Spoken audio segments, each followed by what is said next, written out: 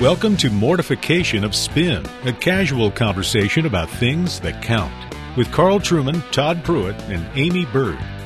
Mortification of Spin is a weekly podcast from the Alliance of Confessing Evangelicals. What should church members think and feel about the practice of church discipline?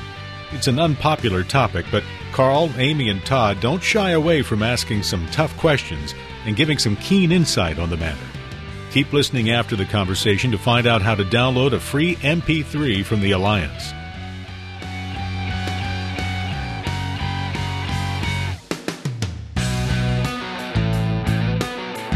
Okay, so this is a very sobering podcast for the three of us today. We happen to be sitting outside of a puppet master's office. We're a little nervous. We've gotten in a little bit of trouble here, and it's kind of like being sent to the principal's office. Todd once again said the word sexy on air, and here we are not knowing what our punishment's going to be. But that's led to an interesting conversation that we thought would be a pretty good topic, and that is within the realms of church discipline, the importance of church discipline in the church, the lovingness of it, but then the really difficult parts of when it actually comes to excommunication, and then also the wonderful beauty of restoration when the purpose of excommunication is fulfilled. Yeah. So I'm talking here with two pastors who are under a little bit of trouble of their own while we're sitting here. But what do we have to say about this, guys? Yeah. Well, Carl and I have been kicked out of all kinds of associations, so we do know the feeling. But it's interesting. If hopefully, if you're a Presbyterian, a confessional Presbyterian, or a Reformed Baptist, you actually do have a category for understanding church discipline. There's a lot of other evangelicals, though, who either don't really know what we're talking about when we say church discipline, or they might know a little bit about it, but they've never seen it practiced. So maybe they've seen it practiced in an abusive sort of way. Could have seen it practiced in an abusive sort of way. I can tell you that I have lots and lots of Southern Baptist brothers and sisters who've never seen. I'm not coloring all Southern Baptist churches, but I know I never saw it growing up. So we have lots of brothers and sisters out there who just don't have a category for it experientially. They've never seen it done. And so first of all, how would we say, Carl, in a brief way, here's what church discipline is? Well, first of all, we'd have to get over the negative connotations of the word discipline. I think in a sort of post-Freudian world, if you like, discipline has connotations of suppression, oppression, repression. It's seen really in a negative light. Right. And that's very deeply ingrained in the wider culture, in educational theory, in philosophy, in the way people live their lives. Discipline is seen as a negative thing. When we're talking about church discipline, we're talking about that which is a vital part of keeping the church healthy. And it has a number of functions. And it's important, I think, to understand the functions of discipline and hold them in our minds as we approach the topic in order that we don't go astray. First and foremost, I think church discipline is about vindicating the name of Christ in public, because the church is the representative of the Lord Jesus Christ to the wider world. And obviously there are certain things the church stands for that the wider world is not going to like. We're going to take stands on certain things that don't go well with the wider world. There's nothing we can do about that. But there are also aspects of church life that can be problematic. Yeah. If the church tolerates certain kind of behavior which does not reflect the character of God, then onlookers from the wider world will look at the church and see, well, that's what God's like. Right. So the first thing about church discipline is it's to do with vindicating the name of Christ in public. We don't tolerate certain things because they are not becoming to the people of God in their public testimony to the world around. Secondly, as pastors and as elders, we have a responsibility to protect the flock. And if there are people in our church who by word or by example are doing things that damages the flock, jeopardizes the flock, troubles the peace and unity of the church, leads people astray through false teaching or false example, we as elders and ministers, we're responsible to stop that. The New Testament makes it very clear that the elders exist in order to put down heretical beliefs and heterodox behavior within within the church. And thirdly, discipline exists for the reclaiming of the offender. That the hope is that when somebody is going astray, the sanctioning of them within the church will bring home to them the seriousness of the sin in which they are engaged and bring about a healthy gospel evangelical repentance in their lives. Mm-hmm. Now, I list those things in that order because I think that's an order of priority. The first priority is the vindication of the name of Christ. The last priority is the reclaiming of the offender. And it's important to get them in that order because if we place the reclaiming of the offender first, we are likely to allow our thinking on this to be more pragmatic. Yes. Oh, if we can just be nice and kind to this person, if we just give them a little bit more rope, surely they won't hang themselves. Right. That kind of approach. So it's very important that we have first and foremost in our minds the vindication of Christ. Secondly, the protection of the innocent. And thirdly, we might say the needs of the offender. Right. Themselves. That will curb our pragmatism, drive us back to the Word of God, and I think give us an appropriate approach, a compassionate approach, but a firm approach to the issue of church discipline. And to put this in historical context as well, as far as the history of Protestantism, church discipline was never seen as a minor issue. It's always been considered one of the essential marks of the church, going back to the fact where Carl, at one point, didn't Calvin just have 2 or 3 marks of the church, and one of them was discipline? No, he didn't actually. Oh. Calvin doesn't list discipline in the Institutes of the Mark of the Church. No, and that makes him unusual in the history of Protestantism. Well, there may be a couple of reasons for that. Not all Protestants listed discipline as a mark of the church. The issue with Calvin, I think, is if you make true discipline the mark of the true church, then one, you may be seen to be a little bit Anabaptistic in the context in which he's working. And secondly, because Calvin was never able to achieve true discipline in Geneva, you'd have been kind of defining your own church out of existence. Right. So Calvin makes word and sacrament the two fundamental marks of the church. But discipline is still vitally important to Calvin. Right. It's not an absolute mark of the church for Calvin, but there can be no healthy, well-functioning church without discipline. Yeah. So I'd introduce just that small qualification there. Here's a question for you.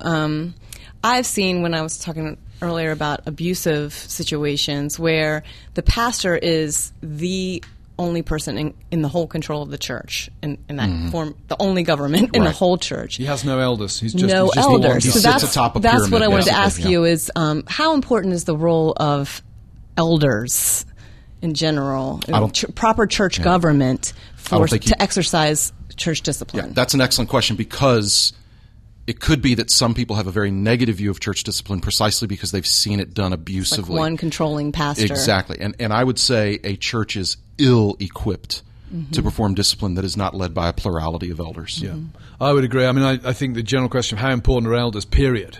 Hugely important. Yeah. Right. I simply couldn't do what I do without the 6 great men that I serve with. I think as well, the Baptists are going to hate me for saying this, but I think the issue you've raised points towards the advantage of a Presbyterian polity, because in Presbyterianism, the pastor's never or should never be alone. He can always look to his presbytery for support. In my presbytery, if there is a dearth of elders in a church, we can second an elder from another church to help form a session with that pastor. So again, to me, it's another of the very strong arguments in favor of Presbyterianism, because that kind of, the pastor in that situation could be a despot, which is a bad thing, or he could be entirely at the mercy of his congregation, which is also a bad thing. Right. And in Presbyterianism, if it's working well, and of course it doesn't always work well, it's staffed by sinful men, but if it works well, that situation would not arise. Right. If things are operated according to the Book of Church Order, then it's been enormously comforting to me as a pastor having to move through a discipline process to have this very clear, very ordered process in place for how we exercise church discipline, and to know that we've, as a church, our session is accountable to a presbytery to make sure that we're doing this properly. That's what I was going to ask, and this is, I believe, a difference with the Catholic Church as well, is let's say the person being disciplined thinks you got it wrong. Right. What can they do? They can appeal. Yeah. I mean, in a Presbyterian situation, you first of all, the Book of Church Order would lay out very clear instructions for the trial. The charges would have to be filed in a certain manner. It at a certain time. The trial process is very clearly laid out. I mean, there's no trial process in detail laid out in Scripture, but the Book of Church Order would attempt to honour, for example, Matthew 18, right. the biblical principles, decency and in order. Matthew 18 would be honoured in the precise process. The process is there to make sure the trial is fair, so that the person accused has the possibility of defending themselves, citing witnesses, bringing counter evidence. If the verdict goes against them, then they have the right of appeal in the OPC within 10 days to the presbytery. And if they don't appeal if they appeal to the presbytery and the presbytery doesn't agree with them, they can appeal to the General Assembly. They have 10 days after the verdict to appeal to the General Assembly. Appeals, of course, are not new trials. Appeals are reviews of the paperwork to make sure that the church followed the proper procedure. Okay. So it's not that you get a new trial at the presbytery, it's that the presbytery reviews the process to make sure the process has been properly followed. But if you're in a congregational church and the session, the elder board come down on you, you're done. Yeah. There is no And this is the beauty of the Presbyterian system, is that it takes seriously the doctrine of sin. So it allows for the possibility, hopefully a rare possibility, but a real possibility, that a session got it wrong. It acknowledges the fact that they're also accountable. Exactly. So that's incredibly comforting as a pastor, and I can tell, having been a part of a discipline process, it's been very comforting to the congregation as well, who have been thankful for the protection and watchfulness that the session has exercised, the oversight that the session has exercised. Let's get a little more personal here. Yeah.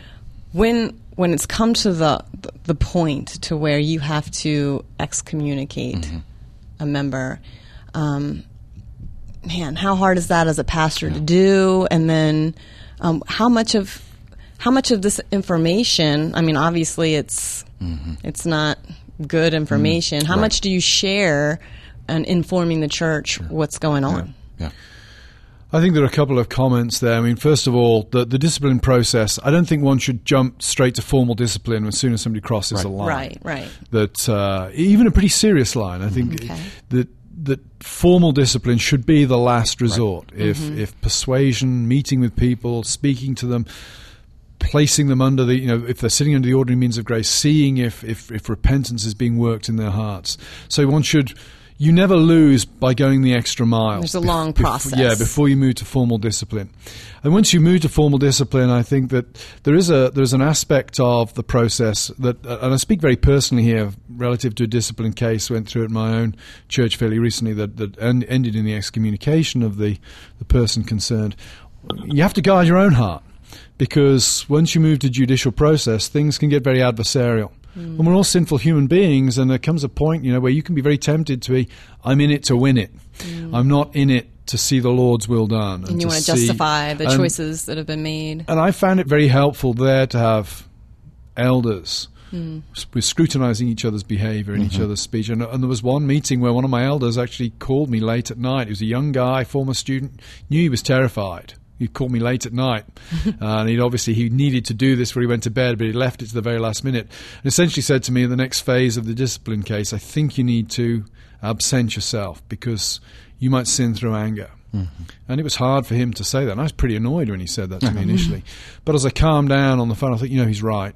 That I have other elders and I trust them to do the right thing. There are points when, particularly when you're the guy in the crosshairs in a discipline case, you can get very personally involved. In terms of what you tell the congregation, I would say you need to tell them something. Yes. Because just to excommunicate somebody without reason looks weird. An excommunication in the OPC, I guess in the PCA as well, has to be done publicly. Right. There are other degrees of discipline that one can do without making it public. Excommunication has to be done publicly. We took the decision in this case that we would not give a lot of detail in the announcement, but we would say that anybody disturbed by the judgment should talk to the elders, and we'd agreed as elders that we would share a considerable amount one-on-one with people who are genuinely disturbed. Yeah. But obviously, there's a certain need-to-know basis. The congregation need to know that you've acted appropriately, you've followed the procedure, and you've not overreacted to a situation. But you also don't want to tempt them to gossip, Right. throw out more information. When you discipline one person, there are always other people who are affected by it. There's always a wife or a child or something like that. But if you And don't give want to enough humiliate information, them. then people are asking questions and gossip can. Well, that's why we said come from approach the there. elders individually. If you're Right. seriously concerned, approach the elders, and we would share more. The way we've handled it is similar. I mean, we as we look at Matthew 18 and 1 Corinthians 5, Paul clearly identifies specifically the sin that is going on, even though it is of a rather embarrassing nature. Now, part of that had to do with the fact that the sin was out there; it was very public. So Paul was not revealing hidden or secret information there. He doesn't even name the person, so everybody would know who Everybody he was. knows, yeah. And so what we've chosen to do is we gave enough information to say, here's the category, basically, of sin. It's this kind of a sin, but didn't go into any further details than that. And the category of sin was such that the people didn't need more information. It was like, okay. It was such an obvious issue where excommunication needed to happen. So in that case, that was pretty clear. It is really hard to do that, but it's necessary at times. Paul calls for it for all the reasons that we've already said. One interesting question that comes up a lot pastorally, though, and I've had it in a situation in the church I serve is. I'm in a community of about 50,000. It's a college town, university town, but you routinely see people that you know. Every day you'll see somebody you know. And so the question has come, when we excommunicate someone, I'm going to bump into them. Yeah, how do I interact with that person? Yeah, how's the congregation to... Do I speak to them?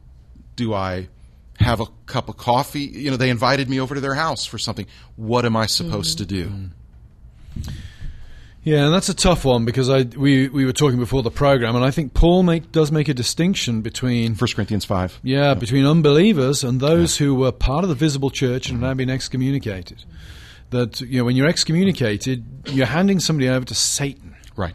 Well, that's not typically how we think of our non-Christian neighbours. Right. We're not handing them over to Satan, generally speaking. Mm-hmm. So that is a tough question. Obviously, they need to be objects of evangelism, but I also think they need to be called upon to repent. Sure. Right. And do we look at them like a backslidden Christian? I guess not. Nope. If we're to give them over to Satan. But the church order in the OPC is very clear. We're to treat them as an unbeliever. But I actually think you treat them not simply as an unbeliever, but as a believer who's now an unbeliever. An apostate, Right. basically. And in Hebrews, there's such strong language Yes, against there is. that. Yeah. And Warnings are very severe. And so that's the difficult thing. And again, because, aren't we still supposed to love this person? Comes the replies. And, you have to take people to 1 Corinthians 5. You have to also teach them the broader context with which 1 Corinthians 5 is trying to protect, which is the peace and the purity of the church, the honor of Christ. These things are paramount, and this is why this is so serious. And so, I mean, what I challenge people to do is no, you don't go and share a meal with them. You don't go to a party at their home. You don't invite them to your house for a party. If you see them, I mean, I would say what I've told people is don't shun them. You're still hoping for restoration. You're still praying and hoping restoration. So I think that's different from shunning. And here's where the difficulty I come in with, because Carl, you're absolutely right. This is different. This isn't the same thing as dealing with an unbeliever, whereas you reach out to them, treat them as an object of evangelism. We've turned them over to Satan. That's really strong. Such strong language. You treat them as an apostate because all the evidence is that they're an apostate, whose association with the church is damaging the church and the reputation of Christ. And yet we also know that Paul, with this particular gentleman in the church in Corinth, the point is that they're hoping eventually for his return, for his repentance and return. And so I have a hard time getting a whole lot more specific than, don't treat them like everything's okay. So you don't just go out and have a drink with them. You don't just go out and treat them to a cup of coffee, because that's going to miscommunicate to them. And at the same time, we're not shunning. I don't think we're shunning. Carl, do you think that this might be something parallel to shunning? It's it could look different in different circumstances, Right. but I think the key thing is in your dealings with them, you have to impress upon them the seriousness of the situation in which they place themselves. Yeah. Okay. So let's do this. So let's say that I've been excommunicated. I'm a member of your church. You've had to excommunicate me for public sin. And then, Amy, you and your husband are out one evening, and we bump into each other and start talking. Pretend like I don't see you. Yeah, exactly. What would you tell Amy if she and her family were members of the church also, that their conversation with me is supposed to look like if we see each other? Well, thanks for dropping that one on me. Well, it kind of depends on... I would imagine if Amy saw you in a restaurant, she and Matt would probably leave pretty quickly anyway to avoid catching your eye, even if you weren't excommunicated. Todd always takes his shirt off at the table. Let's leave. Who is that guy on the wife beater over there in the corner? Yes, that's a hard one. Yeah. That's a hard one to answer. But I think, Paul says you need to hand these people over to Satan, treat them like unbelievers. It cannot be a friendly chat. Right. Maybe it could be a brief and civil exchange of words, but if you're going to get into anything more intimate than a hello, how are you doing, how are the kids, the issue of excommunication is going to have to come up. Right. The issue of excommunication has got to come up. Mm-hmm. Hey, listen, Todd, this is awkward. I mean, we all know what's happened, but listen, we just want you to keep praying hearing what has been called forth. You've been called upon to repent. Yeah. We're praying that you're going to do that. Please, please, please, repent. And that's awkward. Yeah. It is awkward. But that's the kind of that's what the Discipline interaction is needs to look painful. like. Yeah. Discipline is painful, but it's for the purpose of fruit. Yeah. Hopefully, so. And that's where I think, Carl, your if the admonition of this is about the honor of Christ. As the lay people in our church, they've got to remember that this isn't. This is about Christ being honored, right. and so therefore, right. this awkward moment it needs to be awkward. Yeah. Because I'm a part of upholding the honor of Christ. Well, and this kind of all insinuates the importance of church membership too, doesn't it? Because if the church doesn't hold that as an important thing, then big we're deal not if really. You kick me out. Yeah. I'll just go down the road to the other one. Right. And this is also connected then to the Lord's Supper, I would say. Membership, Lord's Supper, excommunication. Got to have a how does that all robust go together? doctrine of the Lord's Supper. Yeah, if the Lord's Supper is a nothing in your church, if it's just a memorial or it's just what you do if you haven't got to get home and prepare the Sunday lunch, then you have no sanction in terms of church discipline, because church discipline, excommunication, looks like being cut off from the Lord's Supper, being cut off from the people of God at that point. And if the Lord's Supper is not being taught and promoted as an important and a rich part of Christian life in your church, then that doesn't look like a very serious sanction. That doesn't look like a very serious sanction at all. If it's the covenant meal where Jesus meets with his people and nourishes them, right, then it's a means of grace. Then I'm okay. That's people. Yeah. I mean, I would encourage excommunicated people to still come to church. Yes. Because I think they need to sit under the only means of grace they have left to them, and that's the preaching of the Word. And I also think that sitting and having the elements pass you by at the Lord's Supper is a powerful and dramatic statement of how you've cut yourself off from the people of God. Now, if the person's excommunicated is turning up and is causing trouble, he's dissing the elders or doing that kind of malarkey, well, you're going to have to, at that point, you have to say, I'm sorry. Yeah. You can't even sit under the word. You can't even show up. The tragedy is you have really cut yourself off. But otherwise, I would want the person to be there under the preaching of the word. Sadly, my experience in this situation has been that people coming under discipline seem to get harder under the word than softer. Yeah. I've never seen anyone come back to sit under the word. I got to tell you that, praise God, I mean, one situation where there was church discipline in my church, it happened before I came to be their pastor. This person came back some months ago in a really gloriously beautiful act of humble repentance like I've never seen before. That's wonderful. And one of the high moments of my entire pastoral ministry, which I've been doing this for over 20 years, one of the high points was watching this person take their membership vows again, and being formally, she didn't just ooze back in. It was this formal, beautiful process. And as she took those membership vows again, it was extraordinary. Yeah. And so, such a wonderful moment of grace for the whole congregation. But that's the only time I've seen it happen. You know, you'd love to see it more, but that's the only time. Well, I think I can hear the puppet master calling us into his office. So I'm not going to. I think we need to adopt, Todd, the classic strategy here relative to the discipline that's coming our way, and I think we should simply blame Amy. Absolutely. Me? I think What did I do? we need a scapegoat at this point. Yes. And Amy, This is it. you know, we don't want to be prejudiced against her because she's a woman, so I think we'll give her an important role at this point. Amy, you can take the rap for us. Absolutely. I agree. Otherwise, if we're not all fired Throwing by me the puppet under master, the bus. What gentleman you are. if we don't all get fired by the puppet master in the next 5 minutes, we'll be with you next week. In the meantime, visit our website, mortificationofspin.org. Thank you for joining us.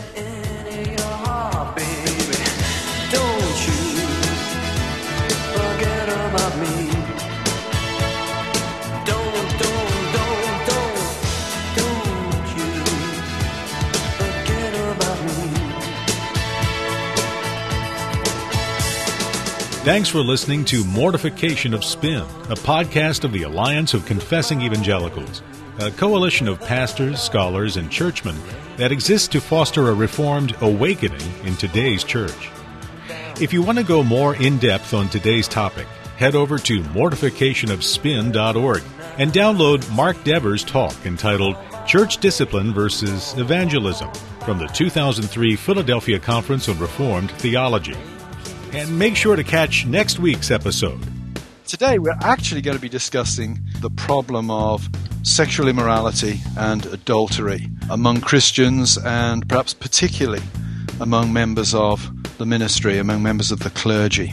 Just in the last few weeks, we've had an unusual spike in some of the attention regarding the sin of adultery. This is a problem for women, too. I know men are known to be more visual and fall easier that way, but there are plenty of women out there having affairs. Don't forget to read more from Carl, Amy, and Todd on their blogs at mortificationofspin.org.